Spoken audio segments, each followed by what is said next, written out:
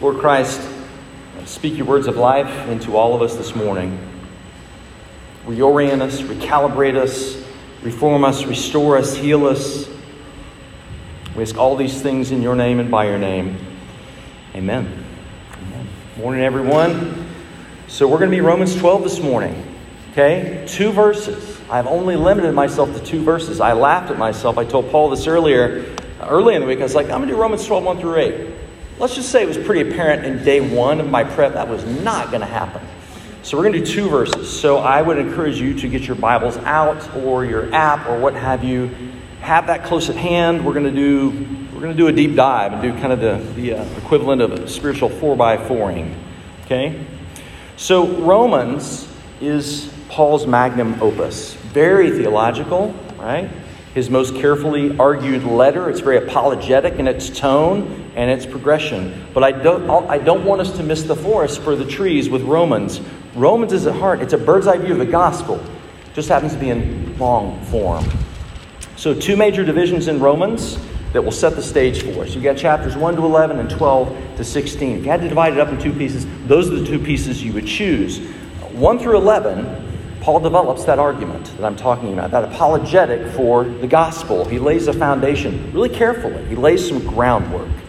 Chapter 12, where we begin today and onward, he turns towards exhortation. And he talks more about ethics. How does the gospel teach us to live?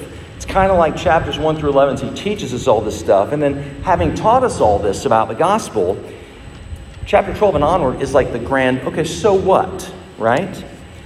You're hard-pressed in 1 through 11 to find many commands. There's just not a lot there. But 12 and onward, there's all these exhortations and commands and imperatives and all these things that we shall live, like gospel, ethics, how we should do community and such. I don't know if we could turn these other mics off. We're getting some wind noise. That would be wonderful. So for those of you that have thumbed through Romans before, obviously you come into it and it's pretty hard to miss its theological tone. But it's not just a treatise. That's not just what it is without any practical import. That's not what it is. You just have to follow Paul very carefully from 1 through 11. And it's admittedly a pretty long and detailed road. You have to follow him until you arrive at 12 today and go, okay, so this is where we're going, or this is what all this is about. So if 1 through 11 is true, 12 and following are kind of the imperatives. The how then shall we live, the so what. This is rubber meets the road. So we're practical, so this should appeal to us. Finally, just to put it maybe crudely, 1 through 11 lays out what God did for us in Jesus, that gift of grace, his rescue of us in Jesus. 12 and onward tells us what is our response to that? What should that look like? What does gratitude and obedience look like given all that I've just laid out? And that response, let me say this, though I'm not going to, it's presumed as I go through this, it's the empowerment of the Holy Spirit is presumed here, okay? The continuing provision of God at work in our lives, that's presumed here. So this isn't a fleshly thing. This isn't, I'm going to try really hard because God did all this for me. We are ever needful of something beyond the fuel of the flesh, okay? So that's just presumed. So you ready? Romans 12, 1 and 2. I can get my pages to stop flipping here. I appeal to you, therefore, brothers and sisters, by the mercies of God, present your bodies as a living sacrifice, holy and acceptable to God, which is your spiritual worship. We'll get to verse 2 in a moment. I don't know about you, Romans has a lot of famous verses. These 2, I think, might be among the most famous.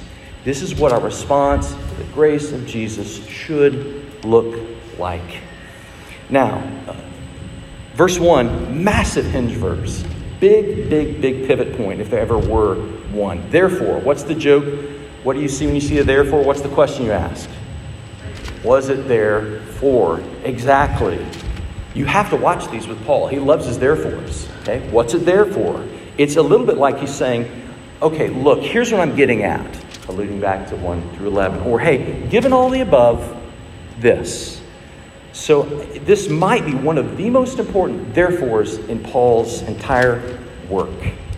There's a call to look back. Look back at 1 through 11. Look at everything I laid out. If that, then this. That's the therefore. Now what Paul laid out beginning in Romans 1 was the devolving human condition, what life apart from God looks like, how sin results in idolatry, foolishness, and corrupted minds, and there's a whole list of things there. But now in 12:1, he's setting a contrast. There's a turn here. What does a restored, redeemed, reconciled version of humanity actually look like? That's where 12 is going to begin to play out. And he exhorts us, or he appeals to us, or some translations say he urges us. This is something between, how would I say it? It's between a request and a command.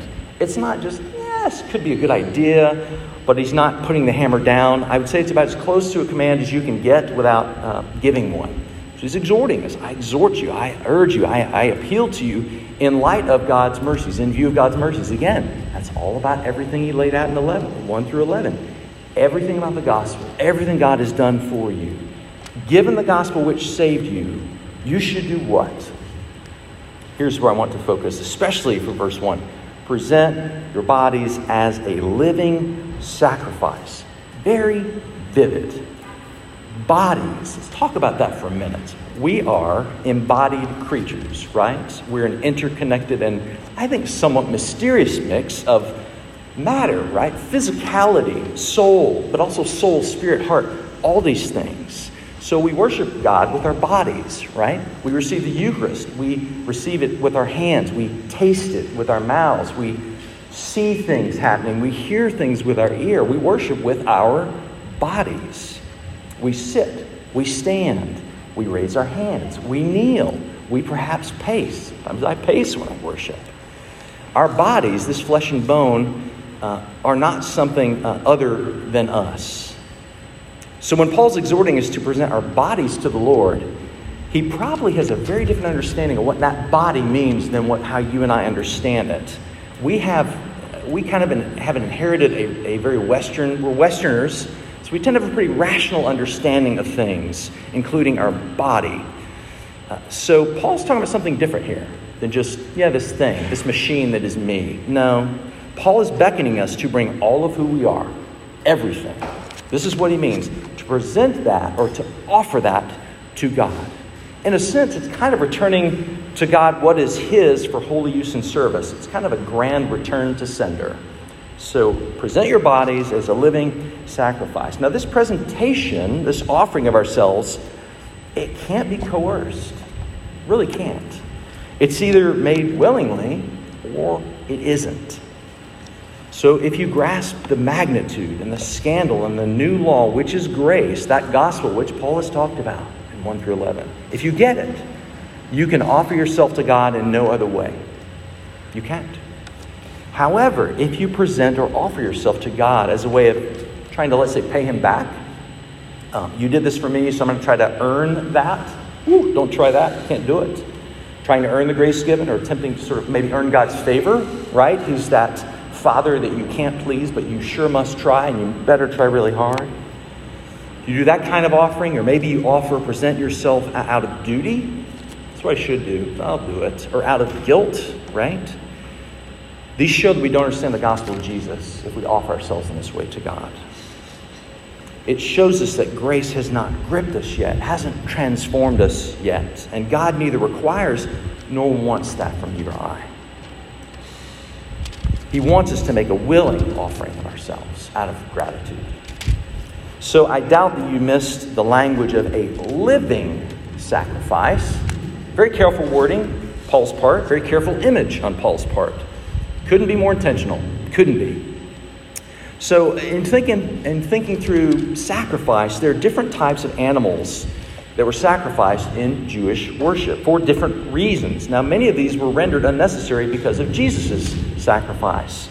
But a live animal sacrifice, it's an image and an idea that any first century person would understand. Not just Christians. It was just common. People were familiar with this. So Paul uses it. The larger significance of an animal sacrifice. An animal gave up its life. An animal gave up everything it had in the service of humanity's restored relationship with the Lord.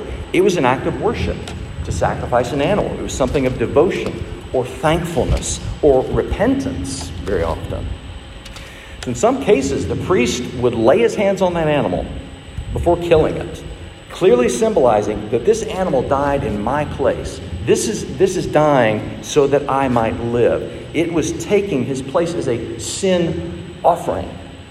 You're dying in my place. He would do this before he killed the animal. Very, very dramatic, very intentional, to restore the rift created most often by sin. So the big idea here, I think, is very similar. We're offering God everything by giving ourselves to him as a living sacrifice, giving him our gifts, giving him our talents, giving our money, our desires, our family, our relationships, our dreams, everything. That is a true living sacrifice. So when you present your body, the whole of your life, as a sacrifice to the Lord, you don't hold anything back. I hope you're hearing that really loud and clear. You can't. That's not a true offering. It's not a living sacrifice. Jesus, the Lord, he gets it all. He put it all there in the altar. That's why the language of sacrifice is often one of dedication, right? Sort of setting something aside, something to the Lord. It's the language of holiness. It's the language of worship. Think of that story back when Hannah sets aside Samuel to the Lord. She fully has to give him up. She gives him over to God's service. So presenting our bodies as a living sacrifice is what we do in earnest right here. It's what we're doing right now. It happens every Sunday morning. It's just that on a communal level. When we worship, we dedicate ourselves. We set ourselves apart for God. We offer him ourselves as a living sacrifice as a community. That's the work we're doing this morning. It's part of it.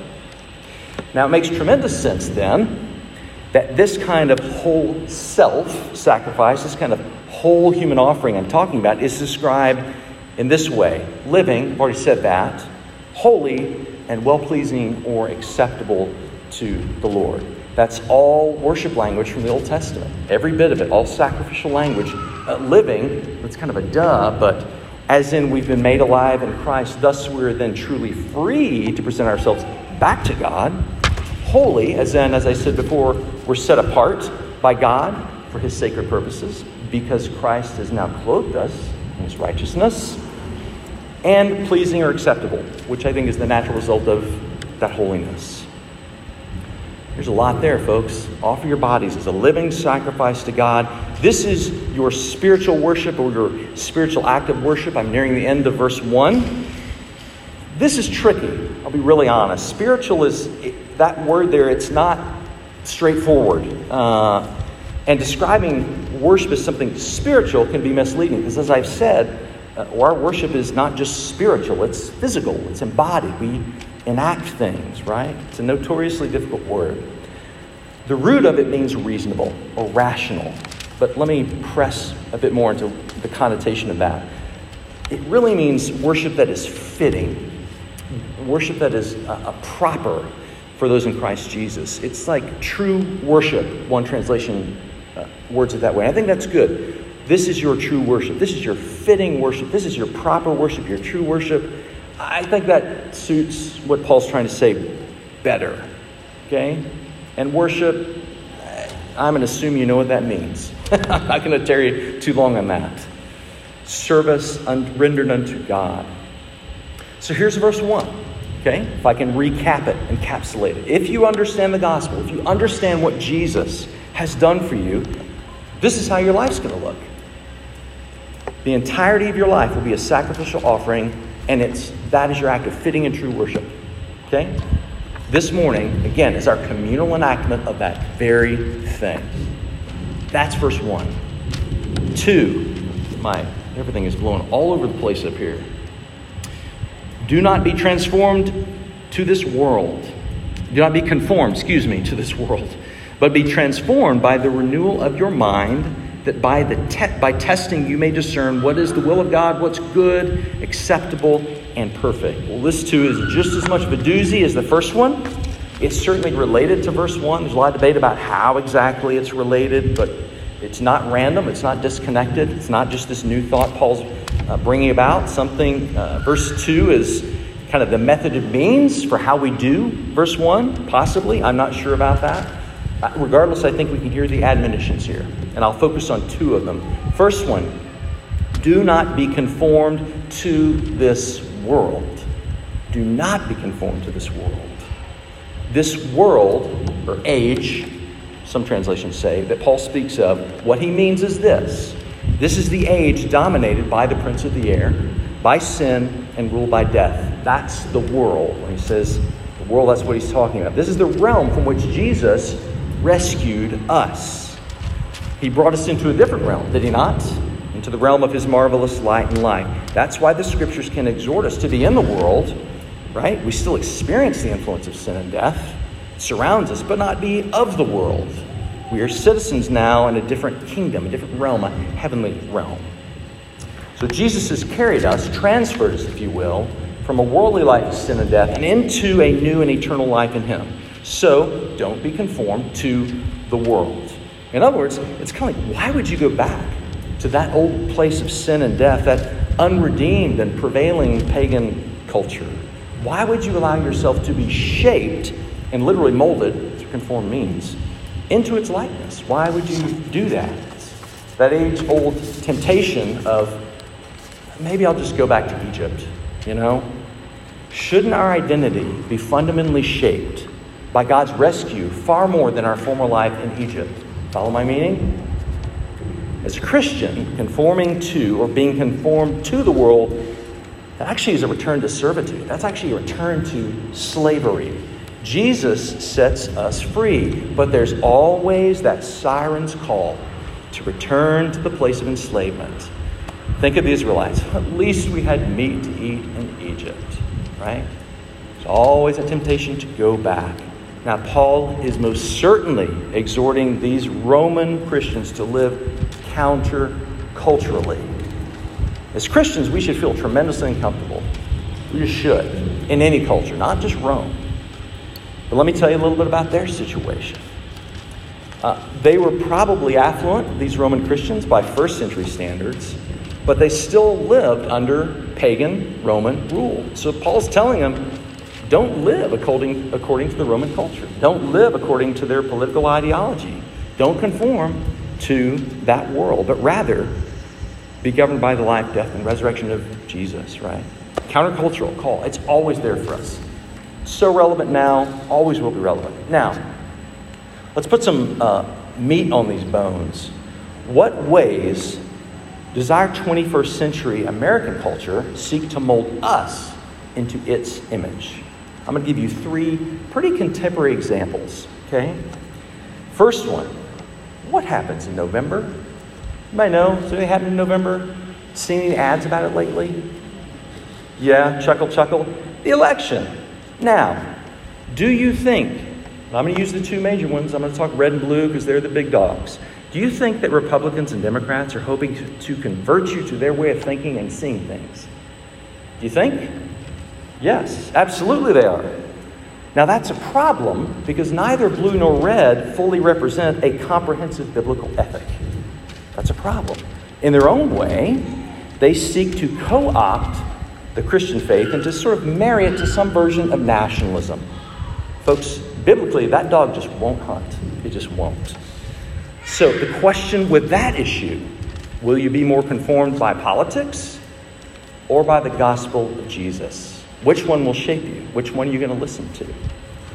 Second example of something, and this isn't strictly American. I think this is 21st century, but I think we're pretty good at it. Consumerism. Okay? Marketing and media industries spend billions. Think of how much, that's a lot of money, folks. Billions of dollars annually on TV, websites, social media, email. I mean, you know this.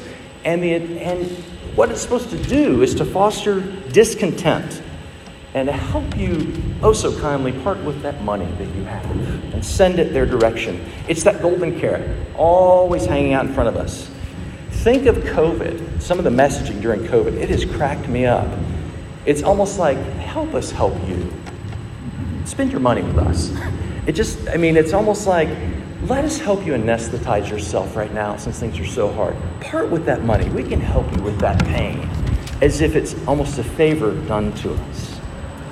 Folks, you and I, in terms of marketing, media are an economic unit and a sea of other economic units, which all make up a market share. So there's something about consumerism that is very dehumanizing. Okay? Will we be more conformed by consumerism or more by the gospel of Jesus? Which is going to shape us? Last example. I don't know what to call this other than avoidance of reality. So God deals in reality, right? So should we. But he often deals in reality in ways that we would choose to ignore. So when we see, and there's a longer list than what I'm providing. I'm just giving you, this is a smattering. But when we see injustice or suffering or violence or oppression or hatred or just painful things, the brokenness of the world, there's always that temptation to bury our heads in the sand and to kind of minimize or dismiss it or say, it's not that bad, or to not deny they're happening altogether. Did you know there are still groups that deny the Holocaust happened? It's staggering, but they say, nope, didn't happen. Many conspiracy theories are actually an avoidance of reality. It's kind of like walks like a duck, talks like a duck, quacks like a duck. What is it? It's a duck. Again, reality. But as Christians, we must be hard-nosed realists when it comes to the brokenness of the world. Not without hope, but very clear on how dire the situation is and our need for the Lord. Okay, we've got to be clear on that. If you don't believe me, read Romans 1-11. Okay? So the question there with the avoidance of reality is, will we be conformed to the world's avoidance of suffering, pain, and brokenness? Will we bury our heads in the sand? We dismiss that. We just kind of, it's too much. I just can't do that. And there are a host of others. Okay? Those are some of the ways which the culture seeks to conform us into its shape. So here's what I want you to get. This will be true. This has been true since the beginning of time. It's as old as the hills. There's always a prevailing pagan, worldly, and how Paul means it, culture that's trying to squeeze you into its mold and trying to get you to adopt its values. Are you aware of that? That's happening right now. Do not be conformed to this world. Okay, first big piece. Second piece, and this is the corrective, but be transformed by the renewal of your mind. This transformation language, all that, Paul's smart. It's in the present tense. And what he means by that, he is stressing there's a constant need to work on this. Not a one-time deal. It's a continual and pretty vigilant process. Keep an eye on this, in other words. Do this. This Greek word for transformations, same word which we get for metamorphosis. Okay? Think of that as in metamorphosis, as in a caterpillar becoming a butterfly, an entirely new creature that didn't exist before, and with new DNA to prove it. So no small change here, transformation, but be transformed. Let me give you another verse example for this word. 2 Corinthians 3:18. Love this verse. Boy, we got noise here, don't we? It's always something. If it's not a car tearing by or the lawn crew out or a helicopter, geez. 2 Corinthians 3:18. And we all with unveiled faces, beholding the glory of the Lord, are being transformed into the same image from one degree of glory to another. Folks, this transformation, it goes to the very depths of our being and our identity. It's not a surface change. It's catastrophic. It's huge. And how does it take place? Well, the method and means is the renewal of your mind. Renewal of your mind. This is sort of part of that second piece I'd like to talk about. Now, as with body, okay, what Paul means here when he says mind is probably different than what you and I think of. We're coming from a different culture. We might say that our mind is, it's my intellect, it's sort of that rational part of me. You might say, yeah, it's my brain. What's the big deal?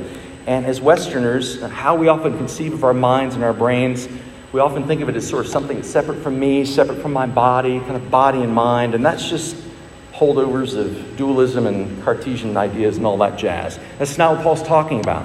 When Paul speaks of our minds here, here's what he means. It's how we conceive of, how we process, how we perceive reality. Very important. It's that interpretive lens, that matrix through which we see, encounter, and evaluate everything. That includes people's, places, and things. Your mind is more than just this place that stores information or has sort of this raw data that you access from time to time. We understand, we reason, we work our way through ideas. We make moral and ethical decisions. We sort out ideas about God and humankind and the world we inhabit. That is the realm of the mind. To use our mind is to think, right? And again, you're going, well, duh. But again, I want to ground us in what Paul might mean by how we use that mind. We need a renewal and transformation of how we think. That's the renewal of our mind. So is your mind an important place? Loaded question. What would you say? It is. I got one courteous nod. Dan, I appreciate that. Thank you. Your mind and your heart, unbelievably important. Those are sort of the two areas that Scripture speaks of. You got to steward it. You got to take care of it with great intention. And yes, you do need to protect it. You do. Mind and heart, they're both the battlefield when it comes to the world, the flesh, and the devil. They are. Now, here's what I want to say. What you allow to take root in your mind is mighty important. Let me explain here. This isn't to say you need to fear ideas or ideologies that are foreign to you. It does mean you need to be careful and thoughtful and evaluative, right? You don't just swallow your food whole. You chew it and you taste it a little bit first. If it's poison or is rotten, you spit it out. If it's good, you chew it. You swallow it, it goes on to nourish you. It's never wise to swallow something whole, is it? No, it's just not. So this idea is there's a call for wisdom and discernment here, right? The things, be mindful of the ideas, the ideologies, the theology that you adopt. And you need to ask yourself, are they cruciform? Are they cross-shaped? Are they gospel-shaped? Or are they worldly-shaped? So it's no wonder that Paul says we're in need of a constant renewal of our minds, a consistent, if I can use this language, deprogramming. I don't know if you do this anymore on computers, but you know how you defrag your hard drive? Have I ever done that? I date myself. It's kind of the same thing. It's defragging your hard drive, right? Our thoughts don't naturally or innately follow how God thinks. We don't perceive and see things the way the Lord does. So this is a lifelong recalibration process. And if you didn't, this is sort of a foregone conclusion. Our thinking is constantly bombarded and assailed with ideas and worldviews that are foreign and alien to how God thinks. We've got to be aware of that. So there's a call here for a renewed mind. I think this is really hard because you know what I'm talking about? I'm saying this is kind of a call to think about how you think. That's very abstract, but it's something we have to do. It's really hard work. You know what it's like? It's a bit like the operating system on your computer. It's back there in the background. It's running, and it's governing a ton of stuff, but you're only aware of it when it fails or when it crashes, and then you're like, oh my goodness. So how you think is a bit like the OS on your computer. Now, we rarely talk about this. We rarely think about this. Let me put it this way. We assume that narrator in our head, that's our mind, provides us with accurate data about reality. We assume that.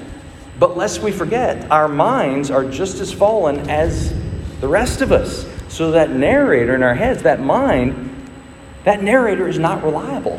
Okay? So Paul is saying our mind needs renewing. The way we think, the things we've adopted, they need to be questioned, purged. So to be transformed by the renewal of your mind means we all need deprogramming after a point of conversion. It ain't all good with I met Jesus and man, my brain works like it works just as it should. No, we are constantly working through worldly ideas and values. So everyone here, myself included, needs some measure of purging and deprogramming of our thinking. Now, again, this is a little high and up here and maybe theoretical. How about some specifics? Okay, I'm so glad you asked. I'll give you a specific. How has our specific culture influenced our thinking in ways we haven't considered? Let me give you something I think is operating for every one of us in the background. It's part of our OS. As Americans, we are highly individualistic. Okay? We're proud about that, right? Rugged individualism. We're big on that. As Americans, we don't tend to think communally. That is not in our ethos. It's very counterintuitive for us. We prize our individual sense of freedom. It's enshrined in our culture. Rugged individualism, right? And there's sometimes a strong sense of entitlement with sort of individual rights and freedoms. However, the scriptures exhort us to use our freedom and service in love of others and in service to others, right? Not for our own gains. The scriptures actually beg us to say, you know what? I will take my individual rights and I'll actually lay those down for the betterment of someone else. Okay? So biblical freedom, that concept, and American freedom, folks, those are not the same thing. Don't confuse those, because they are not the same thing. The images in the New Testament for the church, which are the picture of the restored human community in Jesus. It's all about connection. Think of the images. The body of Christ, connected. The household of God, connected. Relationships. The new temple. Individuals? Yes, but unified in Jesus. So folks, while we are very independent as Americans, and while we don't know that, and that shaped us for centuries, we aren't independent. I don't get to do whatever I want. The Bible calls that selfish. We belong to one another, do we not? We're independent. We're interdependent. What we do affects one another. We're interdependent. We're part of this greater whole. So how do we think? Our minds are probably more American than biblical. So we have to sort that out. We have to go, God, man, culture is a force to be reckoned with. So, and that rabbit hole goes pretty deep when you explore it. We need transformation. We need a renewal of our minds. That's one example. I could give you 5 more, but it's already going to be a longer sermon than I normally do. So let's just leave it at that. So with that renewed gospel-shaped mind, guess what? We are then far better equipped to approve and discern God's will. How about that? His good, acceptable, perfect will. Some have said this is kind of like to think God's thoughts after him, right? So to speak. This approval, this discernment process is to see things as God sees them. It allows us to sift and distort reality accurately based off the plumb line that is the gospel. It's about our mind, our thinking being aligned with God's, okay? To move in concert with God's good, perfect will. So let me give you the recap of 1 and 2. We're almost done. Here's my message version of it with some commentary. Verses 1 and 2. If you understand the gospel, if you understand what Jesus has done for you, your life will be a sacrificial offering of your entire self to God. And that is your fitting and true worship. That's your act. You'll actively resist the ways in which the world of sin and death seek to conform you into its image.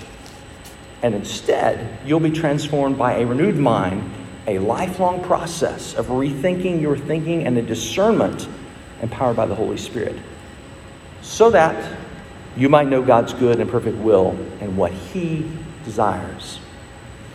As I said before, I won't be going on to verse 3. Somebody will say an amen. But let me say this about verses 3 through 8, the rest of the passage. That focuses on the body of Christ. And right at the get-go, there's a call from Paul to think about ourselves and about each other in a certain way. Think of yourselves. Don't consider yourselves this way. Think of others in this way. So again, it all goes back to how we think. Silly me. I initially thought I'd preach on 8 verses this week. I and you are glad that is not happening. Let me leave you with a couple of areas of thought. Questions, really.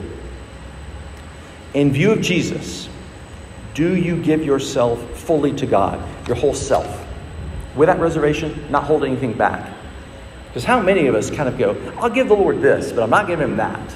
You know, it's kind of like, here are the no-fly zones of my life, Lord. Let me just do that. God chuckles at that. Do you give your whole self to the Lord?